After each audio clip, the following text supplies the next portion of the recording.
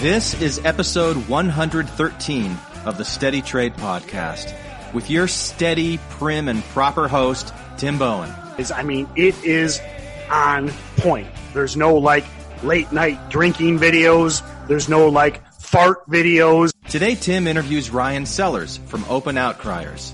I always joke is my spider sense is tingling in the stock a little bit. You just got that feeling. Now, Ryan started out as a market maker. The task of the market maker is when you go in and say, where can I buy and sell different options? I'm giving you a price on both sides.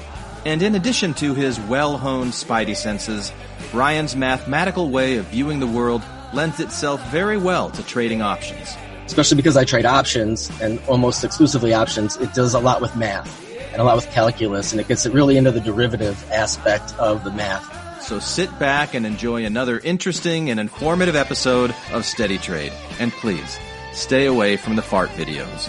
We wouldn't want to offend Grandpa Tim. I'm a grumpy old man, and I don't like things now compared to the way they used to be.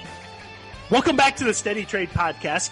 I know there's the Steady Trade drinking game where I use sayings that I repeat all the time, but definitely for real this time we have something a little different. So bringing you Ryan Sellers from Open Outcrier, and Ryan's a really nice guy. I finally got to know him better. I'd met him in the past, never really got to know him, so that was kind of my goal for this podcast. And very different from what we normally talk about, the low price, low float, crazy moving stocks. What Ryan does is he trades options, and maybe some of you have dabbled in options. Maybe you haven't. It's a very, very valid strategy. It's confusing to a lot of people. I admit it's confusing to me. There's a lot of jargon involved, but it is a very profitable strategy if you learn it and put in the time. And it's hard work, but if you put in the time, you can definitely, learn this stuff. And then the nice thing is, Ryan has a great Twitter feed that we talk about, OpenOutcrier.com. It's a must follow, puts out a bunch of great free information. And then we also talk about OpenOutcrier.com. So if you're interested in, he's got a great story. He started out in 2002 back in college, just fresh out of college, no trading experience. Here he is, 17 years later. He's had one red year. So if you're interested in options and the journeyman trader, definitely check this out. Hey everyone, Tim Bowen here. Really appreciate you listening to the Steady Trade Podcast. I have a great time doing it, really giving back, and it's a true passion project of mine. But if you really want to get into the nitty-gritty of trading, in Stocks to Trade Pro, it's a mentorship program that I do twice daily webinars every single day of the week. Never miss a day. Market open, market close. And I think it is the best way to really speed up that learning curve. And the best thing about it, and this is something that I'm truly, truly proud about, is we built an amazing community in Stocks to Trade Pro. We have a chat room, traders in there all day long, new, intermediate, advanced, young, old. It is an amazing community, and I think by working in these twice daily webinars with the chat room, with the community, with Stocks to Trade, it is one of the best ways to become that consistently profitable trader. So as I mentioned in the introduction, we've got Ryan Sellers with Open Outcrier here, and I tell you, we're going to talk about talk about what he does at Open Outcrier. But a lot of you ask, whether you hit me on social media or we talk on the podcast about finding good sources, like actual reliable sources of information on Twitter. And, if you follow my personal Twitter, it's a lot of random stuff. But, one thing that really always bugs me is just people that throw out just nonstop crap. And one thing I greatly respect about what Ryan does with the Open Outcrier Twitter is, it is on point. There's no late night drinking videos. There's no fart videos. There's none of this stuff. It's all actionable information. And what I love that he does is especially early in the morning, I read not every, but dang near every tweet, because he posts a lot of good articles. I mean, if, again, a lot of you ask, hey, what should I be reading to be knowing, know what's going on in the world? And I talk about Wall Street Journal and Bloomberg and Barron's and stuff. And what's cool, what Ryan does every morning, I don't know, 5 or 6 articles, probably roughly. He's posting links of stuff that's, interesting and quote unquote in play. So Open Outcrier is the Twitter handle. It's a must follow in my opinion. Obviously it's actionable information. It's good stuff. So if you're listening, follow Open Outcrier. So Ryan, what I would like to know is, you and I have met at, I think at Traders for a Cause a couple times, but yep. I mean, it was literally like a handshake. Hi, I'm Ryan. Hi, I'm Tim. So I don't really know much about you, even though I've followed you on Twitter for probably 5 years or maybe longer. I don't even know. Mm-hmm. Give us a little bit of background. I mean, it looks like you're on a trading floor. Take us back to the beginning, really, if you don't mind. Where you got started trading. Absolutely. So I started trading right out of college in 2002. I actually went to school and I got a degree in general engineering. And I applied for one trading job through Monster.com. I didn't know anybody. I just thought, hey, this sounds pretty cool. Let's check it out. I had never traded a stock before in my life. And I walked into the interview, and the first interview was just an hour-long math test. Okay. And it was sit down and let's see what you got. Now, why did you with the engineering degree, what made you just thought trading sounded cool or what? It sounded really interesting to me. Okay. It sounded like a problem to solve. Oh, nice. And that appealed to me from my engineering background was, here's this thing, so let's figure out a way to try and wrap our heads around it. And then it uses, especially because I trade options and almost exclusively options, it does a lot with math and a lot with calculus, and it gets it really into the derivative aspect of the math. Which is why I don't really trade options because I'm too stupid to do the math. But No, but it really clicked to me from the math background that I had at college. And so I was basically applying for 2 jobs out of school, and one of them was a concrete construction firm, and where we would design the frames that you would pour high-rise, buildings in, which would be a cool job to go and say, hey, look at that building I made. But I remember I was standing on top of a building in the middle of Chicago in February, freezing my butt off, and I could see the exchange in the distance where I just had my first interview for the math test, and I was like, I'm going to go try to work in there inside for a little bit and give it a shot. Yeah, if you to the listeners, I'm in Michigan, and it's cold in Michigan in February, but Chicago's next level. It's on top of a 30-story building with no walls. It was bitter cold, so something in my head clicked and said, hey, let's give this trading thing a shot. Luckily, I passed the interviews. So I got hired to work as a market maker on the SIBO. So that's where I learned how to trade. So if you don't mind, especially like for the listeners, and again, I know you probably checked out the podcast a little bit, but our main listener is the newer trader, which obviously they gravitate towards low price stocks. That's pretty much where, well, you didn't start there, but most of the average new retail trader, they're looking at low price stocks. And everybody's always talking about, market makers doing this and market makers doing that. So for the benefit of the listener, explain what you did. What was your job as a market maker?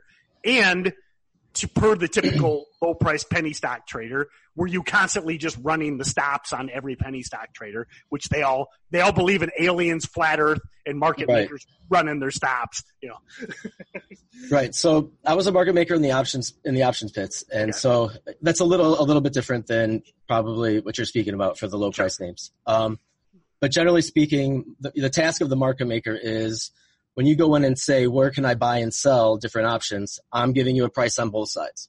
I'm saying, I believe the option's worth, let's say 50 cents. I'll buy it for 45. I'll sell it for 55. And that's where the market maker is supposed to make his edge, is in that nickel versus the implied value. That's where the market maker makes their profit, is you provide the market, so you're providing the liquidity to the customers by giving them the fills, and then you take your little bit of edge for providing that service. That is what a market maker is supposed to do. By the time I got there in 2002, the the floor was coming to an end, so this functionality of the guy standing in a pit waiting for an order to come in and then screaming out markets to try and get their fills, that was on its way out the door as the electronic trading was making its way in. So what used to be all these, so my first year I started in the Dow pit, and the Dow pit, it was one of the larger option pits, 60-ish traders in there. An option comes into one side of the pit, you hope it's on your side, and then you can yell as loud as you can to get that trade. And the rule was whoever says that first gets the right of fill. So it's identifying the things, and in spreads, it's doing the math quickly, being able to price out the spread accurately. So you're providing the liquidity to the customer. Now, theoretically, a market maker should be delta neutral. Theoretically, I'm taking the trade in the option, and then I'm hedging my trade with stock, so I'm delta neutral. All I care about is that the edge based on the intrinsic. Yeah. When volume starts to go away, that doesn't really happen.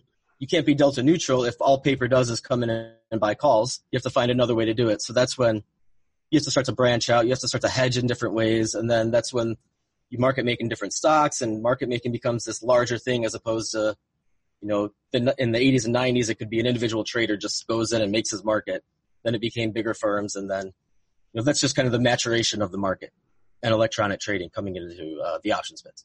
Sure. So now, so that was your. Now, what is your training like in something like that? I mean, do they just throw you in there, or do you like have a mentor, or how does that work? So I started working for a Dutch trading firm called San Options, and they were very good with the mathematical and technical options background. We called it the Options Bible. It was the Sheldon Natenberg book, Options Volatility and Pricing, I believe is what it's called. And so it's very much a textbook thing. You're looking at charts. You're looking at, this is the P&L graph. This is how the delta affects the call price. This is how gamma. This is how vega. And the way that it made sense to me from my math perspective is the delta is a derivative of the price and the volatility, and then the gamma is a second derivative of that. So if you want to think about it in terms of how an options price moves, think of it like a car. A car is moving at a certain speed, and then the delta is the velocity, and the gamma is the acceleration. So by knowing these sort of concepts, you can understand how an option price is supposed to move. So I got this really good background in the classroom and the details of options trading, which was amazing. And then I worked there for 3 years, and then it was gone. And I use it almost anecdotally now. Okay. I can use it to explain how my trading career is interesting, because I went from working at a firm on the exchange, and then I went to work at a proprietary trading firm, and now I trade for myself. So I almost did a reverse sort of way than some other traders. Some other traders find it on their own, and they kind of ease in, and then they go bigger and bigger, where I've almost had like this sort of reverse background where right. Now what happened? Working for the guys, and then all of a sudden, what happened with that firm? Did they blow up or something, or so what happened? They started to pull out of the U.S. They backed out their market making. You could start to stream quotes. You didn't need people on the floors. Okay. So it was a natural progression. It was also very frustrating for me to go and find this amazing thing and to be good at it. I remember being frustrated with how much money I made for the group versus how much I got paid. That's the dark side of working for a firm is sure the pool, and you have no control. The partners make a lot more than the new guys, And then so 3 years in, 2005 is when I stopped working on the floor, and then I got hooked up with a proprietary trading firm. Now, again, if you don't mind, nope, go ahead. Again, we got a lot of new listeners, so can you explain a prop firm? Okay. Break that down, what that is. So a proprietary trading firm is a firm that trades its own capital for its own profits. They don't have customers. They don't have investors. Basically, they either have partners whose money you're trading, or it's basically a pool of capital that the group trades for themselves with no outside influence.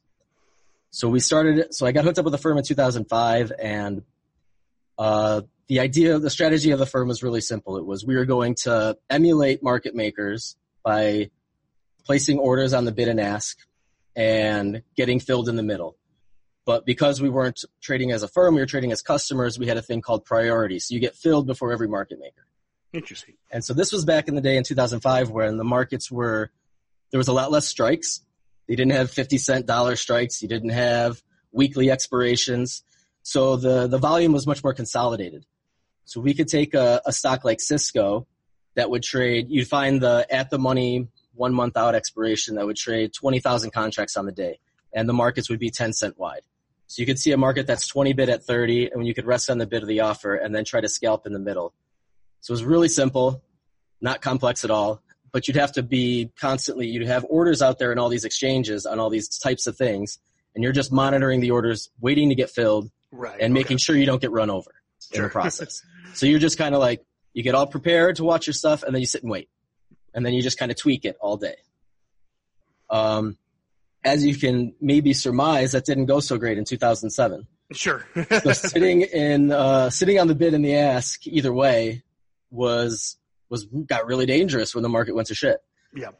So and again, for the listener out there, no, that's fine. Just again, if you're a 20-year-old trader, for us old guys like Ryan and I, 2007 was the quote unquote market crash.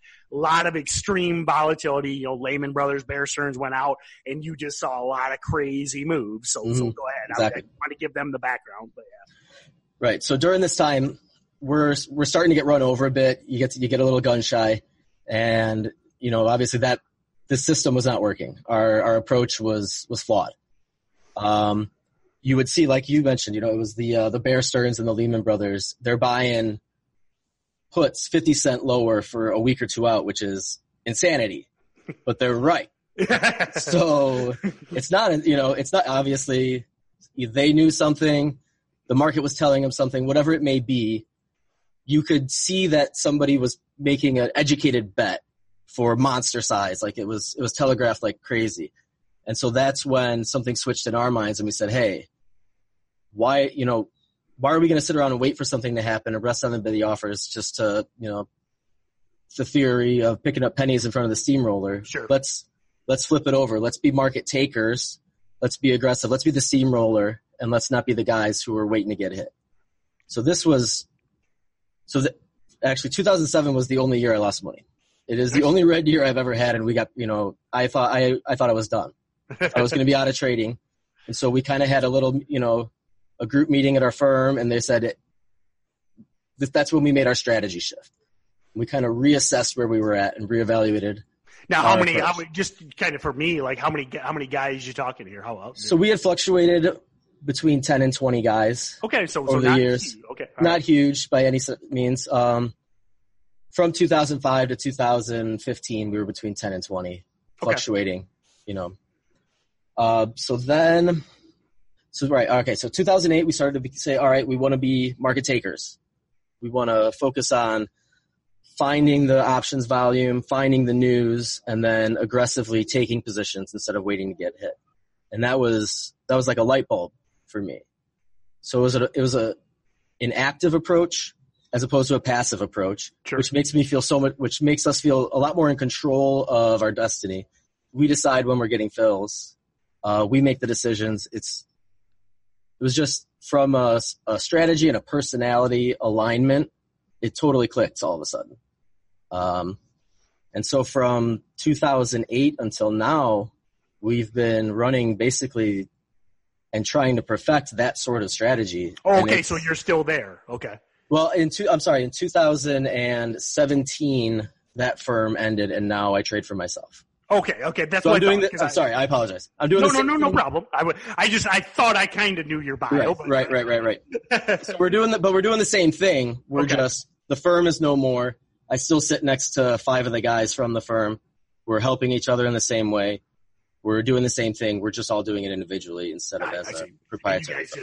Do you just kind of lease a space together type thing, or? Yes, exactly. Okay, perfect. Okay, cool. So, well, that's interesting, man. And again, I admit, I've maybe made 1 or 2 options trades in my career. It's just never really been, again, I like math, but, basic math, Sure. like, I like to do, I'm like a weekend handyman and stuff. I enjoy, doing designs, planning out measurements and stuff like that.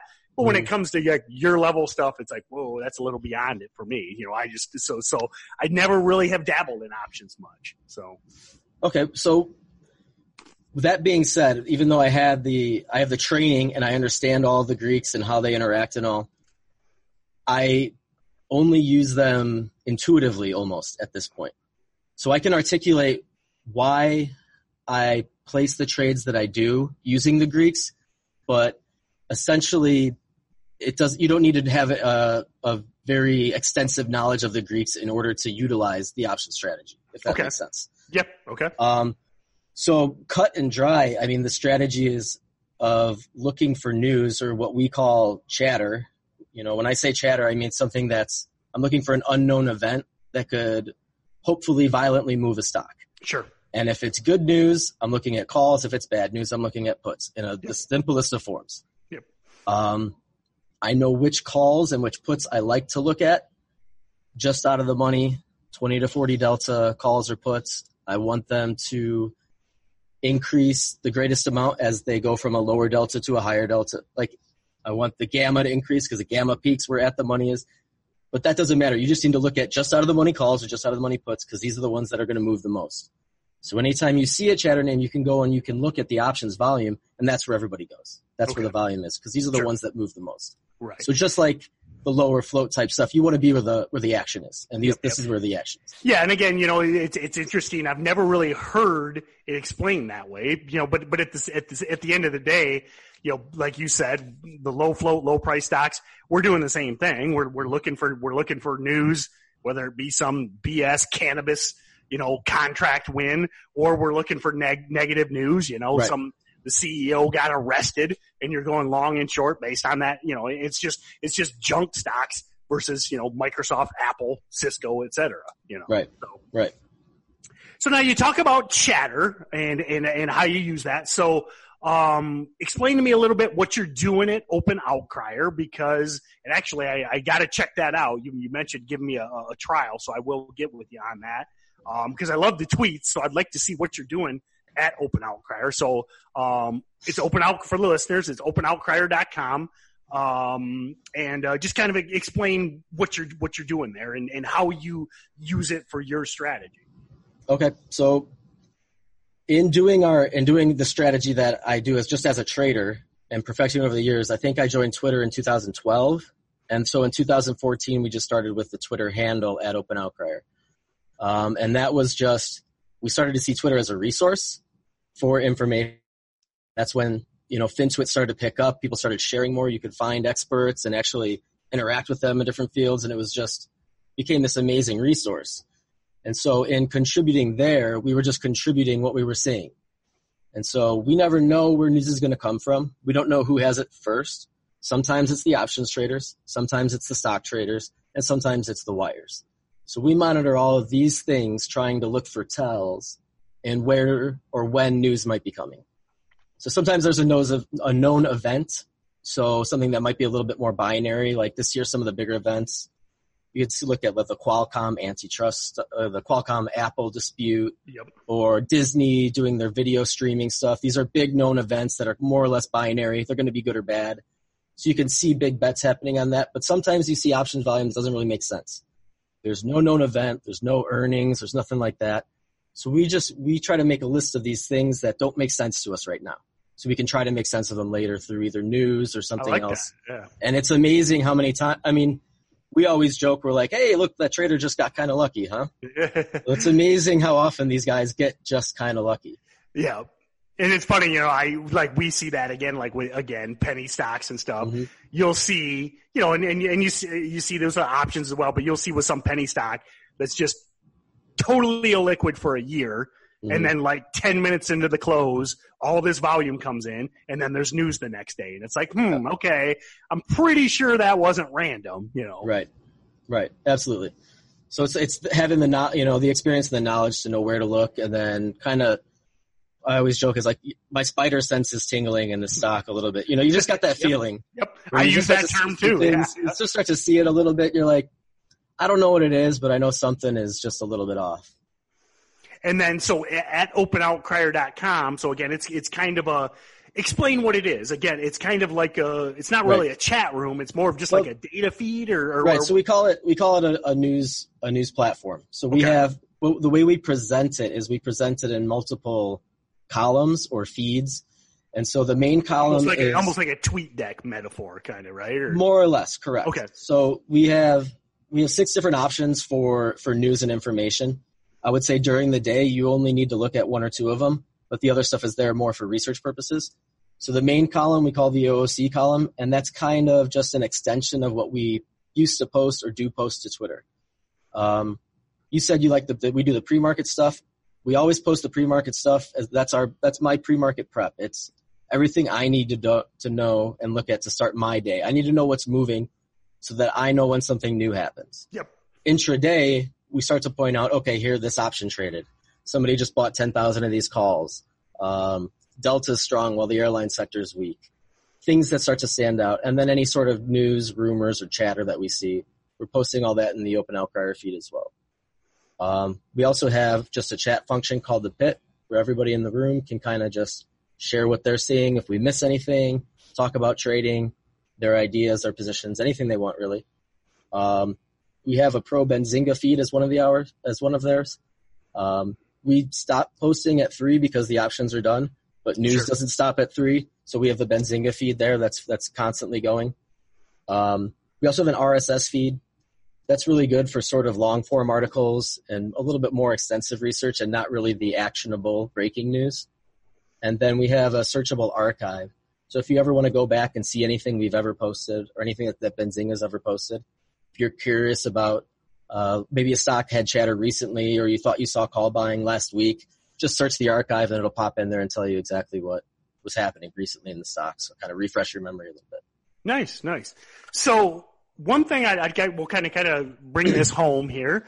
So I know, I know our listeners, they're newer traders. What, a lot of the deltas and the gammas and straddles and all that might be a little confusing to them. Well, not might be, I'm sure it is. Mm-hmm. But my first question is, and then second question will be like resources. Do you think, let's assume there's a 20-year-old trader, male, female, whatever, they're interested in trading. They're you in 2002. Okay. How do they get started? Well, number one, I want to say, should they start in options? Number one. And then number two, if you think it's a good idea, where do they start? Where do I go from here? So. Sure. Yeah. So you could get started in options. You could not. It's kind of,